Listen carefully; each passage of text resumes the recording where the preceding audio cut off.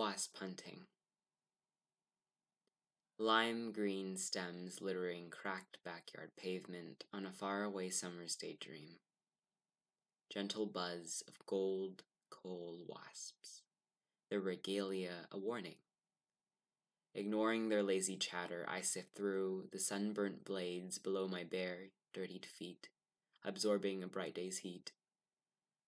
Following their trail, I find a victim, not a male, for the helpless creature fumbled in my care, stinger and all. I sought pleasure from its pain, to be born into the world as a helpless little thing, for I, a behemoth, in all five of its tiny eyes, could see my undeniable strength. Weak as we both were in our own ways, I, a young giant, flexed all but a thumb to crush its wings, cursing the thing to wander this earth and this garden, if you could call it that, as I do.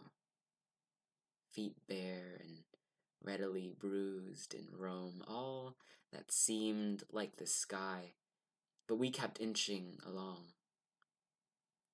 reassured that it could no longer fly.